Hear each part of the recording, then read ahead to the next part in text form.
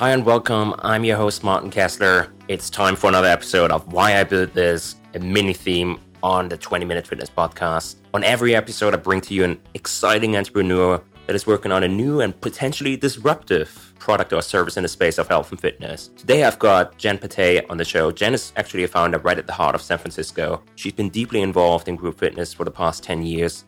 After leaving a pretty successful career in design at IDEO and Apple behind. Since then, she's moved to the forefront of really changing the conventional approach to fitness. The result is a YC-backed startup company that has come up with a new kind of gym that is completely outdoors. But before we move on, I would like to thank our sponsor, ShapeScale. ShapeScale is a 3D body scanner, scale, and fitness tracker. You simply step on it, and it digitizes your body composition in photorealistic 3D. Now available on pre-order on shapescale.com.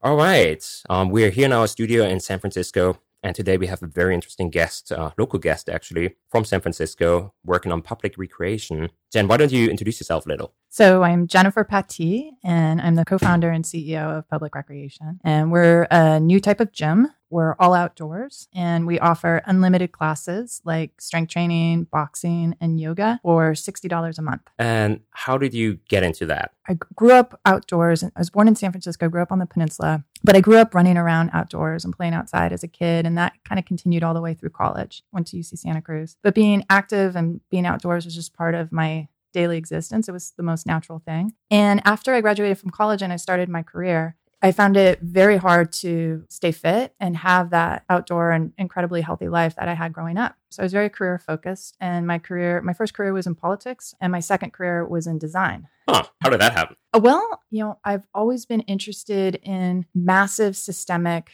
social positive change. And what does that even mean? So creating positive change in the world. And so politics seemed like a really good way to learn about systemic change and people's ability to influence that. But it turned out I was just way too impatient for a career in politics.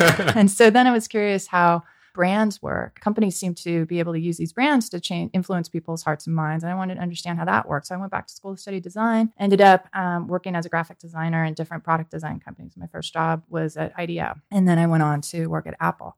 And along the way, I just ended up spending so much time sitting and in my car and commuting. And I had so little time to exercise, and all of the exercise options available to me were just weird and shitty.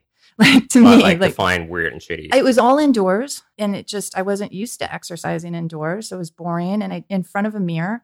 And then it was like step aerobics and weird jazzercise, which is great if that's your deal, but it wasn't my deal. I wasn't coordinated in that way. I was more of like an athlete. I like to be outside. And so none of the options worked for me. And meanwhile, I just kept on stacking on the pounds. So I put on about 30 pounds. And I was also just like mentally, emotionally very unhealthy, stressed, anxious. And so my search for basically losing weight was, I wanted to fit into my skinny jeans. And I just wanted to feel better. Eventually, I found a trainer at the YMCA here in San Francisco who taught me how to use a gym. And it took about 1.5 years, but I followed his program. I ate what he told me to eat. And I, went to the gym about 3 or 4 days a week to lift weights. But wait a minute. That's all indoor. And that's how we ended up outdoors. Is like when I finally reached my goal, I was like, it looks like all we're doing here is pushing or pulling heavy things.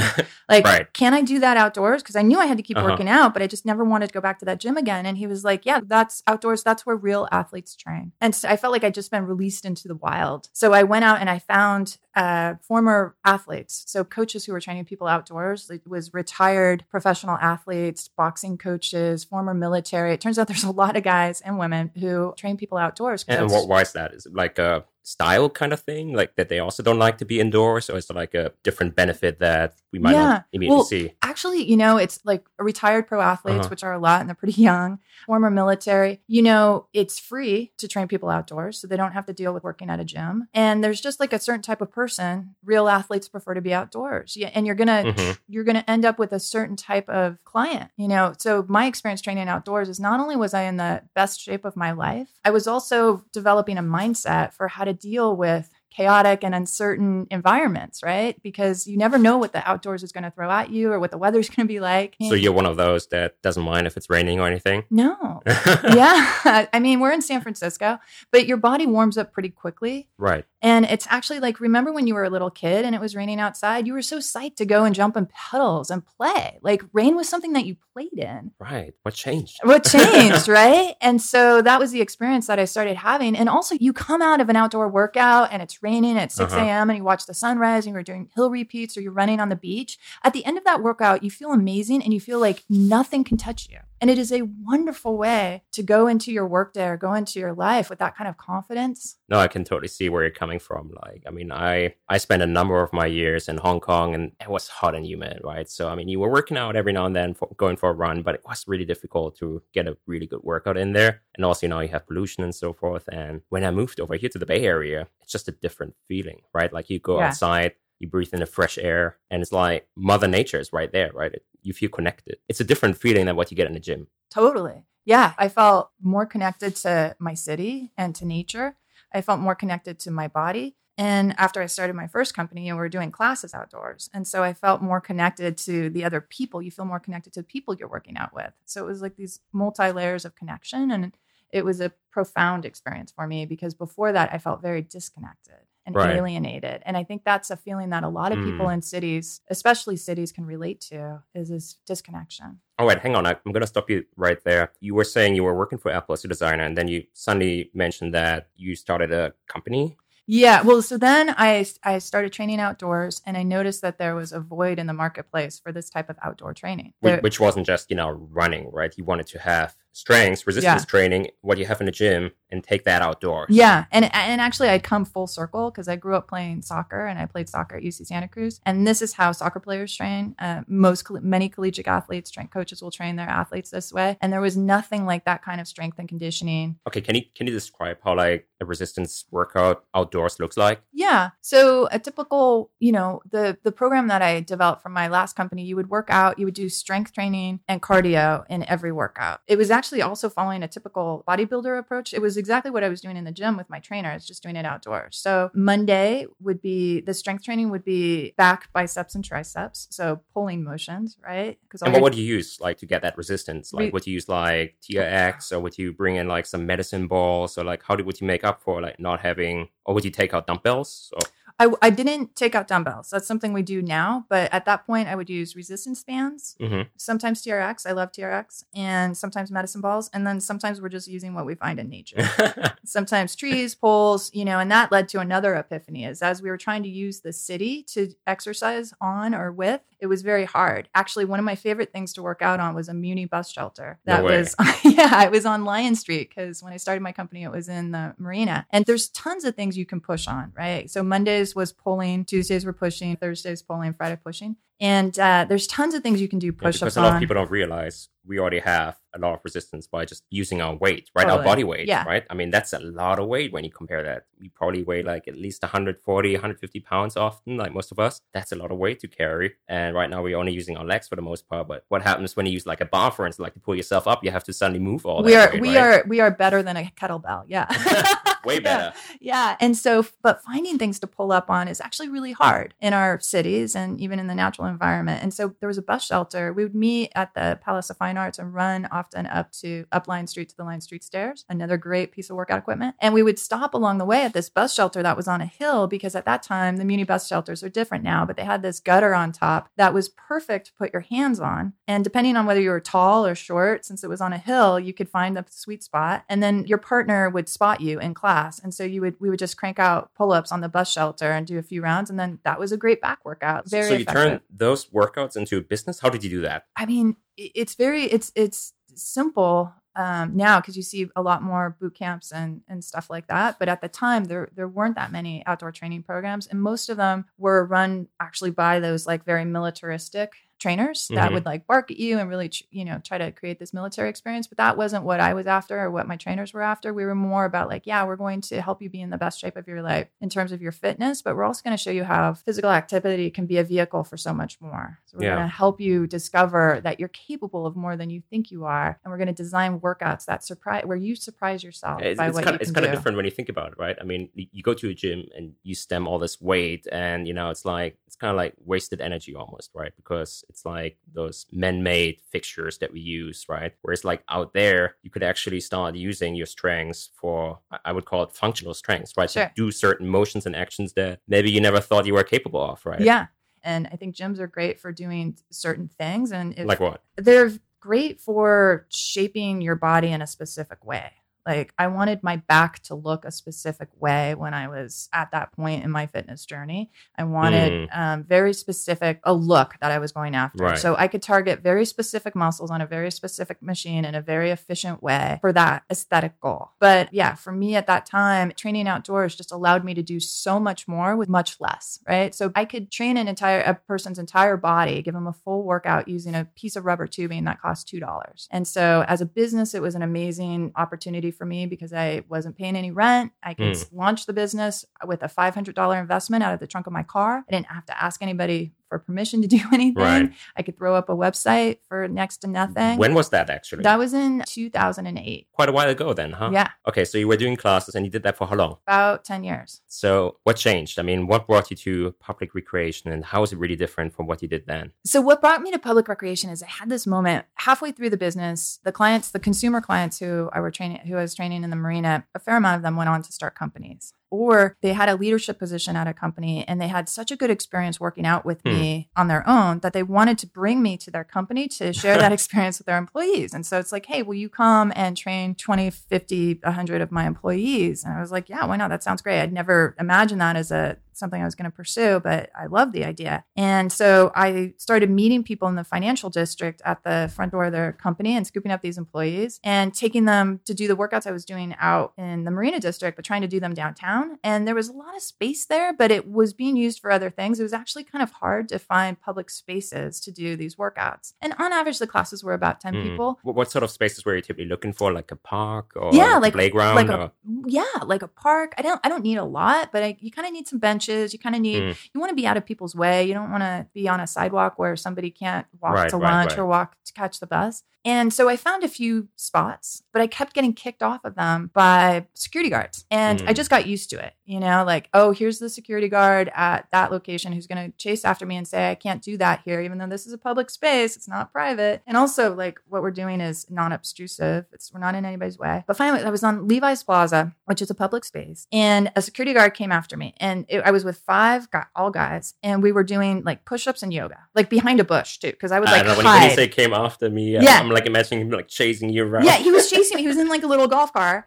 And we were literally behind a bush next to a bench. And so he comes after me and he's like, you can't do this here. You have to go. And I was like, okay, I was used to it. But then I looked over and there was a guy on the bench and he's like drinking a beer and smoking a cigar. And I was like, how's that okay? This is crazy. Why is it okay for him to be drinking and smoking, but it's not okay for us to be doing push-ups? And it just really bothered me because the more that I started thinking about it, it's like if you look at the health of our country, something like 75% of us are most likely to lead a shorter life of about 5 years because of some disease that is related to our lifestyle because we're not doing yoga and push-ups. Yeah, because we're all sitting in our office for like 8-10 hours a day. And then after that, we jump right back into our car where we then drive home, where we then just, lie back on our couch again, right? Yeah. And so I was like, if you look at it that way, then trainers like me, and there's a ton of trainers like me out there trying to do this stuff, help people in this way. Like we are as important and significant and effective as doctors and surgeons are because we're preventing the diseases that cause people to be sick and need to do that. And so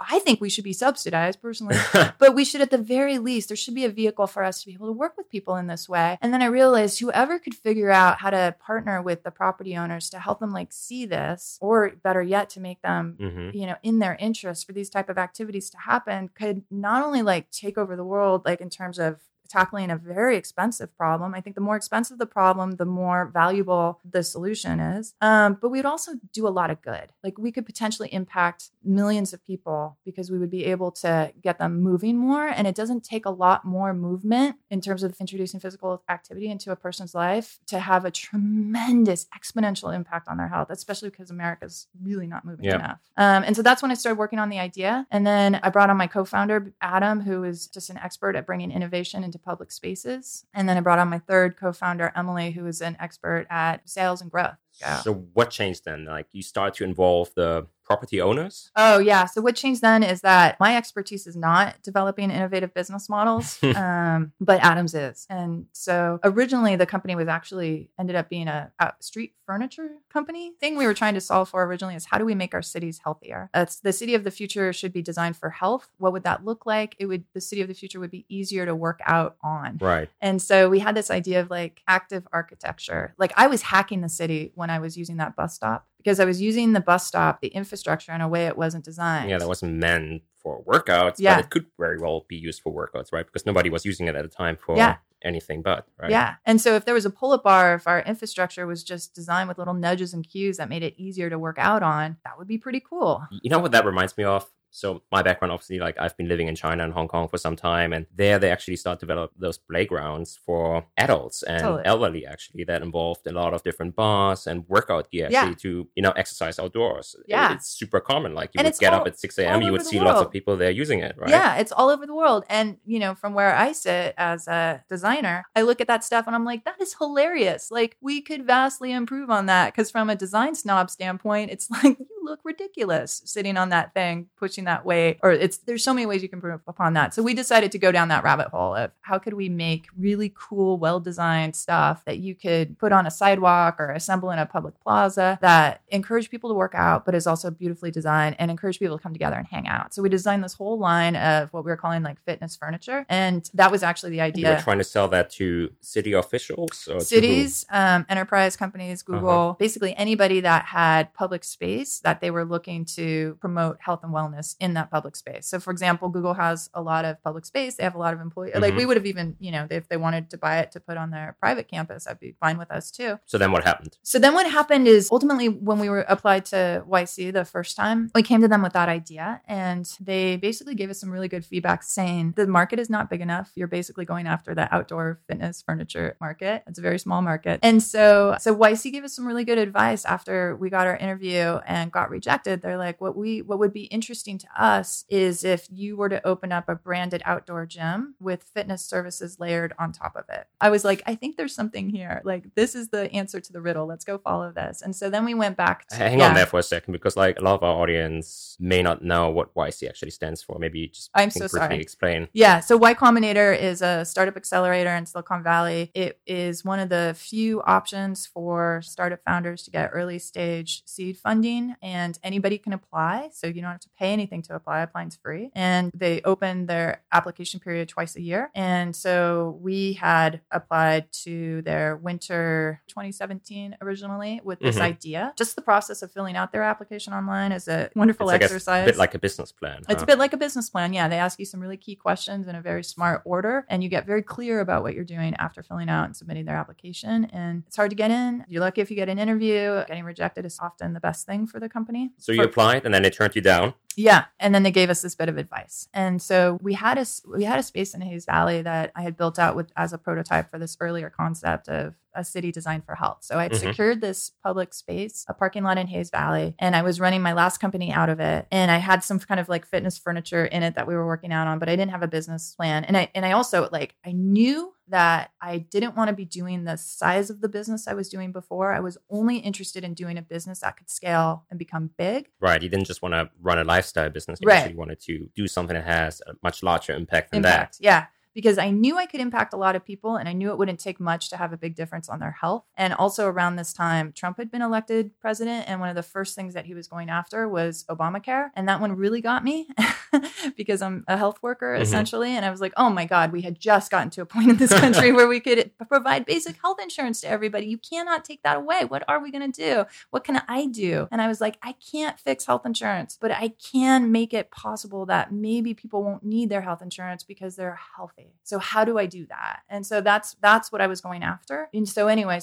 we got this advice from YC of this fitness, this platform, this new type of branded outdoor gym with fitness layered on top of it. And so we had this What do you mean by platform? Okay, yeah, good question. So basically, what we were offering people, we printed out this locker that we had in Hayes Valley as part of this other idea. It was filled with workout equipment like a TRX, a Bosu ball, kettlebells, dumbbells, all the stuff. And you could, if you were a member of Public Recreation for $30 a month, you would get access to this locker full of equipment. So you wouldn't need all of that stuff in your tiny San Francisco apartment anymore. You could just rent this locker, check out the equipment. You would get 24/7 trainer support. Cool. Yeah, it's so like cool. Always on access gym outdoors. Right. It's kind of cool. Yeah. So cool. We thought it was so cool. You would get digital content. You get a video every week with a workout, and you get classes, and then you would get, I don't know, maybe one other thing. I don't remember what it was. So it was like 5 things. At that point, did you have any plan to actually have instructors on site, or was it really just meant to be like a gym that people can use whenever they like to? Yeah, we were very fortunate in that we saw a trainer came and he was training a client at our site. And I liked how he was training her. I liked that it was people of color using our site, because it was very important to me that we weren't just opening up a service that was just for the 1%. I was doing that in my last business, and that was also a big motivator to do something that made fitness more accessible, because it bothered me that I'd figured out a way to help people become really fit. It was effective. We were measuring our results, so I knew it was working. In addition to like the Yelp reviews and all the feedback that I got, but you had to be part of the 0.001% to benefit from what I was offering. You had to live in the marina, and you had to be able to afford me, and I was relatively expensive. Right. And so whatever solution we came up with, it had to work for the masses. And what we're trying to do is come up with a price point that everyone can afford. We're not quite there yet. What's the price point? $60 a month for unlimited classes. And how would you say that compares? Because like not everyone lives in San Francisco, so they might not get, like what somebody would normally have to pay for like a class in general of any sort. Oh, right. So that's like 2 classes at Barry's Bootcamp. Right. And that's so about half price of what you would pay for some of those boutique exclusive. Yeah. Expensive gyms. I don't know how much ClassPass is. I think it's in the hundreds. So it's probably half of ClassPass. And I think Equinox is like 175. Right. Yeah. So it is considerably less for unlimited classes, but I'm hoping that we can bring the price down even lower. And that's the plan as we open up, because the plan is to open up a network of gyms in cities across America, so that you're never more than a 10-minute walk from a public recreation gym or class. All right. I want to take a quick break here to give our kind and awesome producer Lila a chance to share a few words about our sponsor. We all want to do the right thing to keep our bodies healthy in the long run. But even if we try really hard to eat kale salad and drink green smoothies, we are still most likely not getting all the essential nutrients we need on a daily basis. And this is where Ritual, the obsessively researched vitamin for women, can help us. Ritual's essentials have the nutrients most of us don't get enough of from our diet, all in their clean, absorbable forms. No shady additives or ingredients that can do more harm to your body than good. 2 easy-to-take capsules provide 9 nutrients you need to support a strong foundation for your health. As easy as it sounds, or no, actually, it's even easier than that. I just started using Ritual Essential for Women a couple of weeks ago, and let me tell you guys, it has changed my life. As most Silicon Valley tech women, I have a very busy schedule too, so finding time to go and buy my vitamins or remembering which capsule to take when was always a pain. But with Ritual's subscription system that you can start by a click of a button and snooze whenever, I get my 30-day vitamin pack delivered to my doorstep every month. It is only 2 capsules that cost $1 a day, and my body gets all the essential nutrients it needs. All of this with a fresh minty flavor. Better health doesn't happen overnight. Help fill the gap in your diet with Essential for Women, a small step that helps support a healthy foundation for your body. Visit ritual.com/shape to start your ritual today. That's ritual.com/shape. And we're back on air. And so where are you guys at now? I mean, you have 3 locations, you were saying? Yes. And they're all in San Francisco? Well, we have 2 locations with a 3rd one coming, and they're all in San Francisco. So what's next for you guys? So what's next is our 3rd site is going to be a big site in the financial district. Assuming that it goes through, it's going to be a chance for us to open like a large flagship site. We have about 40,000 people that walk past this site every day. So we're hoping that it's going to be in a really key location for folks. It's close to where people work. And from there, we will expand expand to other sites around San Francisco to really button up our operations and our classes. And we're launching a digital platform to make it really easy for people to find and book their classes. And then once we, really validate that we're making something people want, that we have product market fit as our goal for this year, then we go to other cities. And is that how you got into YC in the end? We got into YC in the end because we did what they told us to, and we had customers. So we had launched. A lot of companies in YC have not yet launched. Mm-hmm. We definitely launched before we were ready, which they like to see. We had customers. We had 25 customers. And we're very lucky because they had just opened up a category called brick and mortar 2.0, and we fit squarely into that category. And I think that they were interested in service businesses. The service industry or service vertical has been kind of the last segment that's been kind of disrupted because services are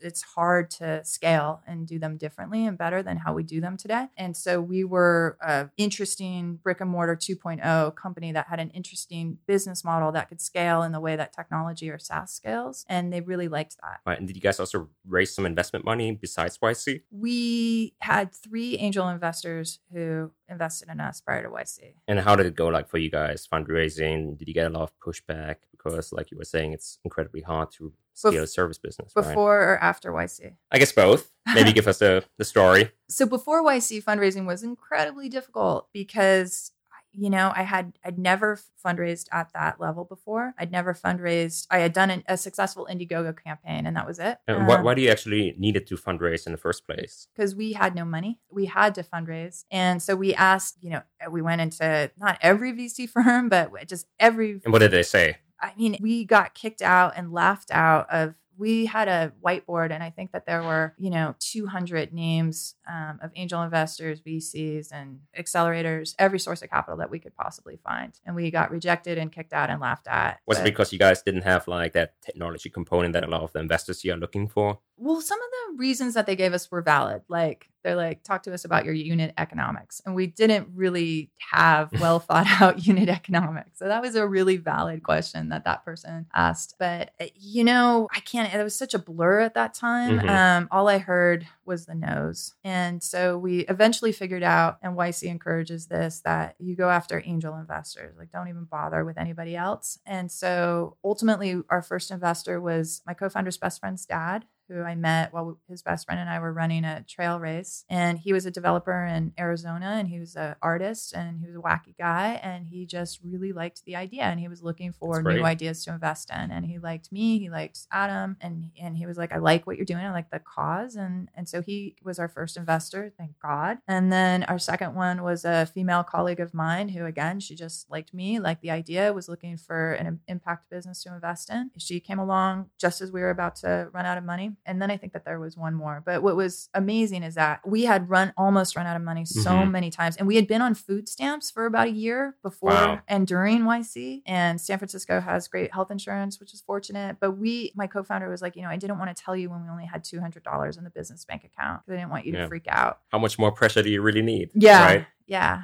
Oh, yeah, that must have really, really been a stressful time for you. It was really stressful, but it was also we developed some survival skills that we still use today. So one of the survival skills we developed was ultimately you can't personalize it. You have to just not care. And so this kind of resilience we developed very early on. It was just we got to a point where we were like weeble wobbles. You could keep trying to put us down, but we just kind of kept popping back up, and you could put us down, we would pop back up. So that was definitely a survival skill. And then we tried to have as much fun with it. It was How can you have fun with that? You have $200 in a bank Adam account, started, let's party.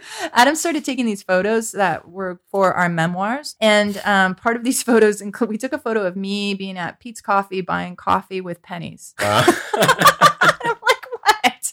He was like, no, this is good. This is good. But yeah, so we ended up having a sense of humor about it. And then we were able to get through all of that and then finally get to the second YC interview. And then we got in, and then everything changed. So you raised some money. Do you think you will go back to investors again after that experience? I would love for us to reach profitability before we run out of runway, but that will be very hard. That's our goal. But we will probably have to raise a Series A after. Right. Well, so how's it looking now? I mean, you had this vision of making being active more accessible to everyone, right? Especially to those that typically cannot afford it as much as like somebody that is like in the 1% or even 10 or 30%, right? Did that turn out to be the case? We're tracking in that direction, right? So during YC, we were very surprised to learn at the end of the 100 days, right before demo day, that we were one of the fastest growing companies at YC. And part of that, we were fortunate in that we had already launched. A lot of the companies hadn't yet launched. They got in with an idea, but we ended up growing 30% week over week while we were at YC. And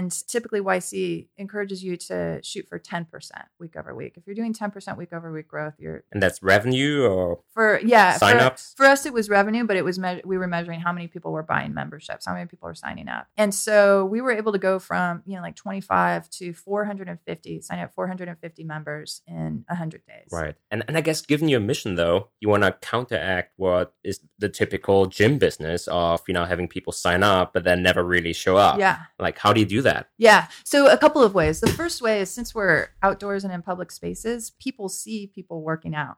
And so most of our members live in Hayes Valley. So they live in the neighborhood. So they're walking by and they're seeing other people work out. They're seeing their co-members of public recreation working out. So it just works on so many levels. You're like, I should really be in that class. It is hard to miss class. People who are members, really? But they aren't working out, they have to go rainy out. Day, 6 a.m. But they have to go out of their way to hide from us if they're not coming class. It's very inconvenient, right? And then on a rainy day, we take pictures of the people in class. So you see the people who are hardcore enough to come to class, and you see them smiling and laughing, and a sense of accomplishment. Like I was saying before, there's no greater sense of accomplishment than finishing a workout in the morning in the rain. You just feel like such a badass, and it's such an amazing way to start your day. And then they hear that from the members who show up, and they see that, and it just becomes this constant, I think, encouragement and support. Like, you can do this. You can do this. It can be fun to be mildly uncomfortable. There's benefits. There's dividends that come with that. And then we also, in the course, because chapter 2 is after YC, we were the fastest growing company, or one of them, I don't know. But then we experienced what they call the post YC slump, where we lost a lot of members. And so then we had to learn about retention in a whole new way. We had to understand, like, how do you end up losing them? Part of it was, I think, the expectations that we set when we signed them up. The weather changed. But the biggest thing that we learned is that when we sign people up in that moment, they're so psyched. They're about to start this like new thing, and it's going to work for them. And then we wouldn't book who them. Are these people? Like, are they like your average Joe that is looking to make a change? They want to be more healthy. They set themselves like some goals, be they realistic or unrealistic, and then they show up for your class every day for 4 weeks, and then things get tough and they drop off. Is that what it is? Or? One of the things that's tricky for us is we don't really know what our segment is, because there's so many different types of people who are members. It's different ages. It's probably like equally distributed among people who are in their 20s, 30s, 40s. And we do have a fair amount who are in their 50s, different income levels, different socioeconomic. We're having a hard time figuring out who our customer is. We have a sense that something that they share is that they're fearless. Why do you need to be fearless to join your classes? Are they that tough? They're not that tough, but kind of going to a gym or a boutique studio is a very controlled environment. It's very straightforward, and our customer is looking for potentially more of an adventure, something that's new and different. That's not that. And so our like early adopters are people who are like, yes, I've been looking for something like this, something that's outdoors and something where I get to meet the other people in my neighborhood. I just moved here. I want to feel like I'm part of Hayes Valley and not just in a random person in a random city without any sense of connection to my neighborhood. So it's a really easy way to feel like you're connected to this place and the neighbors there and the people there. And like our members tell us, like, now when I walk around, I wave to the security guard at that school, and I wave to, the garbage collector, because I see them every day, because I see them on my way to class, and they see me, and we're starting to be friends with each other. But our members are people who are looking for something that's radically different than what they're going to get at a boutique studio or at Equinox. And you think you will always only have that if it's outdoors, or do you ever think like of maybe starting some level of indoor location? Yeah, I mean, right now we're outdoors because there's more spaces readily available for us. We like that we're a commercial. We think that our marketing, like the best marketing that we do, is people get to see other people having a good time because we don't have any walls, so you can see what's going on in class, and people are like, "Wow, that looks like fun," and that's the best marketing, right? And we don't really have to pay for it. It's just happening during our classes, and people tell us, like, "I see you." Like it's an easy sell. I guess it could be very polarizing though. Like, I guess there's also like a certain personality is like, I don't want to be seen. I don't want to be, in this public, right? Yeah. So that's called the spotlight effect. And it's a legit psychological phenomenon where people think that everybody's looking, that people are looking at them outdoors. They're actually not really looking at you. Nobody cares, right? And people tell us, like, some of our members are like, yeah, I thought that would be a thing. But then I started doing class and then I felt like I was part of this group. And then I didn't really think so much about how people on the outside were perceiving me. But for us, you know, we're outdoors now because those are spaces that have benefits for us as a business, but we don't necessarily plan to stay indoors. We can go in any underutilized spaces that make sense for us. There's like some abandoned factory. Sure. I heard there's a lot of space in Detroit right now. Yeah. We hear about, people send us like recommendations all the time now. They'll take pictures of, you know, there's a space in Seattle that used to be an aircraft carrier or something where they started doing yoga classes. And one of our friends was like, you guys should totally turn this into a public recreation gym. And once you realize, I think what YC saw in us was a vision of the future where it's absolutely crazy that what we do today, that we get in our car to drive to a mall and we pay $1 gazillion to work out in a box with people we never meet. Like, that's crazy. Yeah. And so what we're suggesting is a vision of the future where you don't do that anymore. Like, you walk to a class that's with your coworkers or neighbors or friends or people in the area where you are. You walk there. It's a 10-minute walk away or a bike ride, and you do not pay $1 gazillion, but you still get, you know, a workout taught by somebody who's very good at what they're doing, and it's fun, and they understand how to make it engaging and exciting and something that you look forward to coming back to and effective. And how do you think you can make it even more accessible? Is it really like a location thing, being like close to everyone's neighborhood, or is it a money thing, or what do you see there as your main challenge? The number one thing people tell us that they love is proximity, that we are close to where they live. The second thing we're testing is, does it make a difference if we're close to where they work? We're basically letting our users and letting the market like pull the product out of us. When they talk about product market fit, they say, you know, the market will pull it out of you, but you have to listen and you have to ask and you have to talk to your customers. So that's what we're very focused on right now, is talking to our customers to understand so that the market can pull out of us like what the product is, what the ultimate service is going to be, how it's going to look, and what we're optimizing around according to what our users want. And speaking of what your users want, what have you learned so far about retaining them? Because initially you had like this drop-off coming and being like a challenge to you guys, right? Yeah, we know that people really like the sense of community that they feel through our program. We're trying to get really concrete information about what does that mean? Like, what is community? How does that how do you facilitate that? Yeah, how do we facilitate that? What feels like community versus something that did not feel like community? Because like, at what point do you see the drop off? Because I can see, you know, like, I don't know, I've been member of the group, you know, my regular group for like several weeks or months even. I know people by name. They hold me accountable, right, for showing up. But I guess there's also like those people that only show up once and then they never show up again. Yeah. They don't know anyone in the group. Yeah. So when we first launched, we didn't really have a way of taking attendance.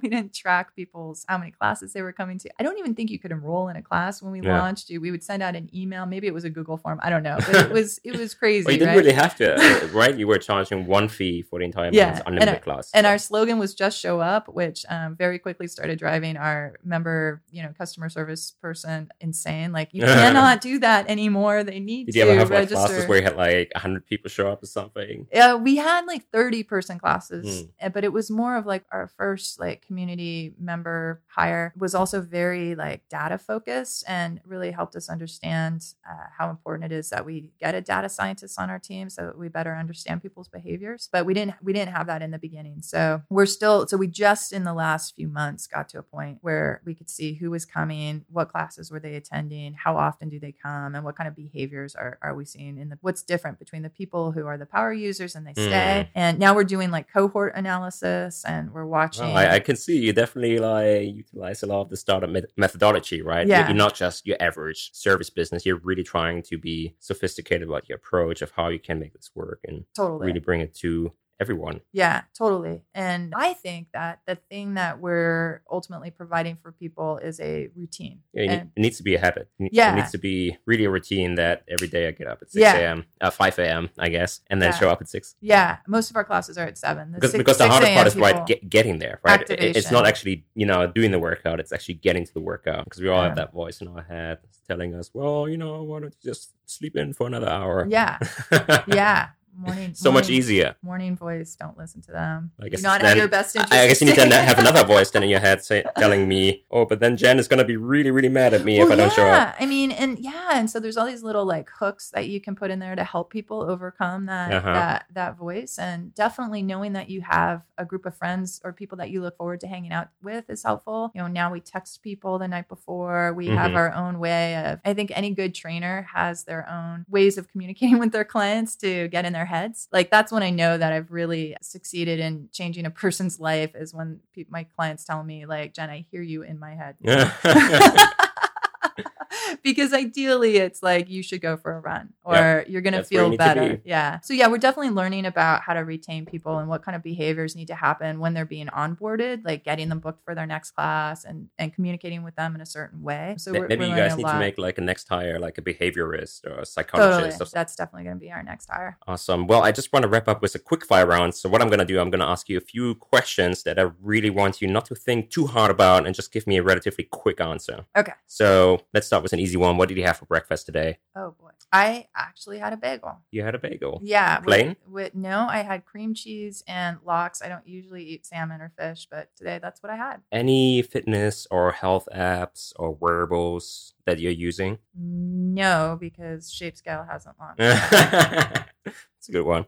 Speaking of habits, actually, do you have a habit that you have introduced into your own lifestyle that has really made a dramatic difference for the better? Running for a minimum of a half an hour, trail running every day. Every day? When do you do that? Usually in the morning. Wow, that's incredible. Trail running even? Yeah. Like in San Francisco? Yeah, there's tons of trails. Wow. And what would you say about diets? Are they useless or do you follow a certain diet? All diets work in the beginning. I see where this is going.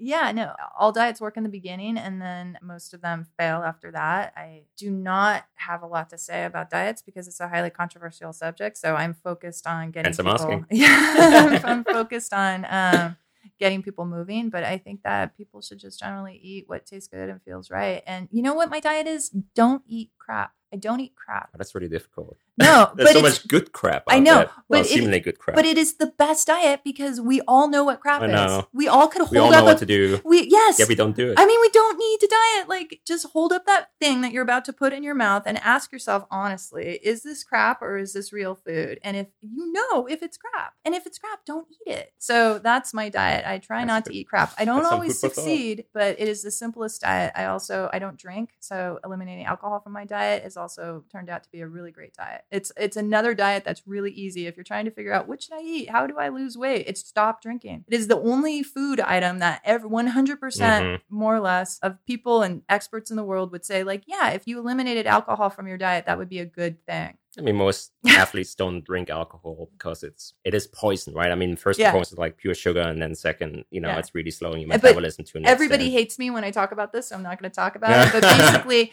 I mean, that works for me. But basically, people should eat to try not to eat crap, and then if you are going to eat crap, make sure that you really enjoy it. Like, sit down with that. You know, for me, sometimes I eat chocolate chip cookies. If I eat a chocolate chip cookie, I just make sure that I am sitting there and that I enjoy every bite of it. Enjoy that cookie, and then I go and I work out and run and just do my thing. But that's my eating philosophy. Don't eat crap. If you do, enjoy it. Right.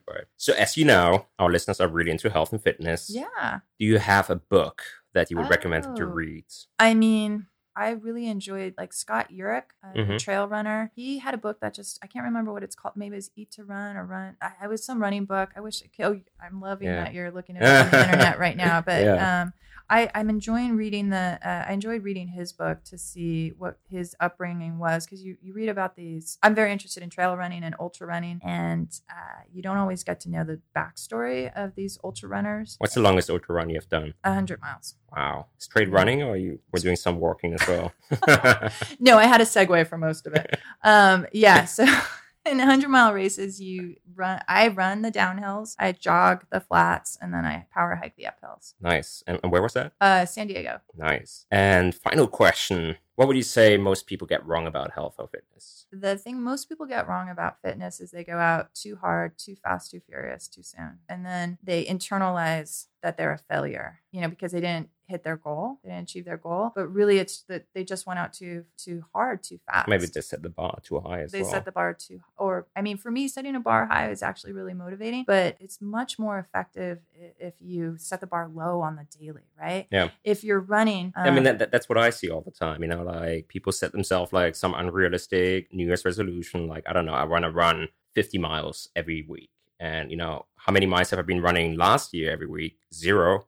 Yeah. Well, how am I going to get to 50? Like, it's not going to happen one day. Maybe you're going to do it for the first couple of weeks, but at some point, it's going to be so hard for you because it's never been really part of your lifestyle. Yeah. And I would take your question and like flip it. I think the best way to set yourself up for success in your health and fitness is like the mantra for my last company that I very much believe as my philosophy is the only workout worth doing is the one that you look forward to. So as you're trying to get healthier and exercise more, be more active, choose things that you really look forward to, because the success of health and fitness is achieved by showing up every day, by doing it every day. Consistency is key.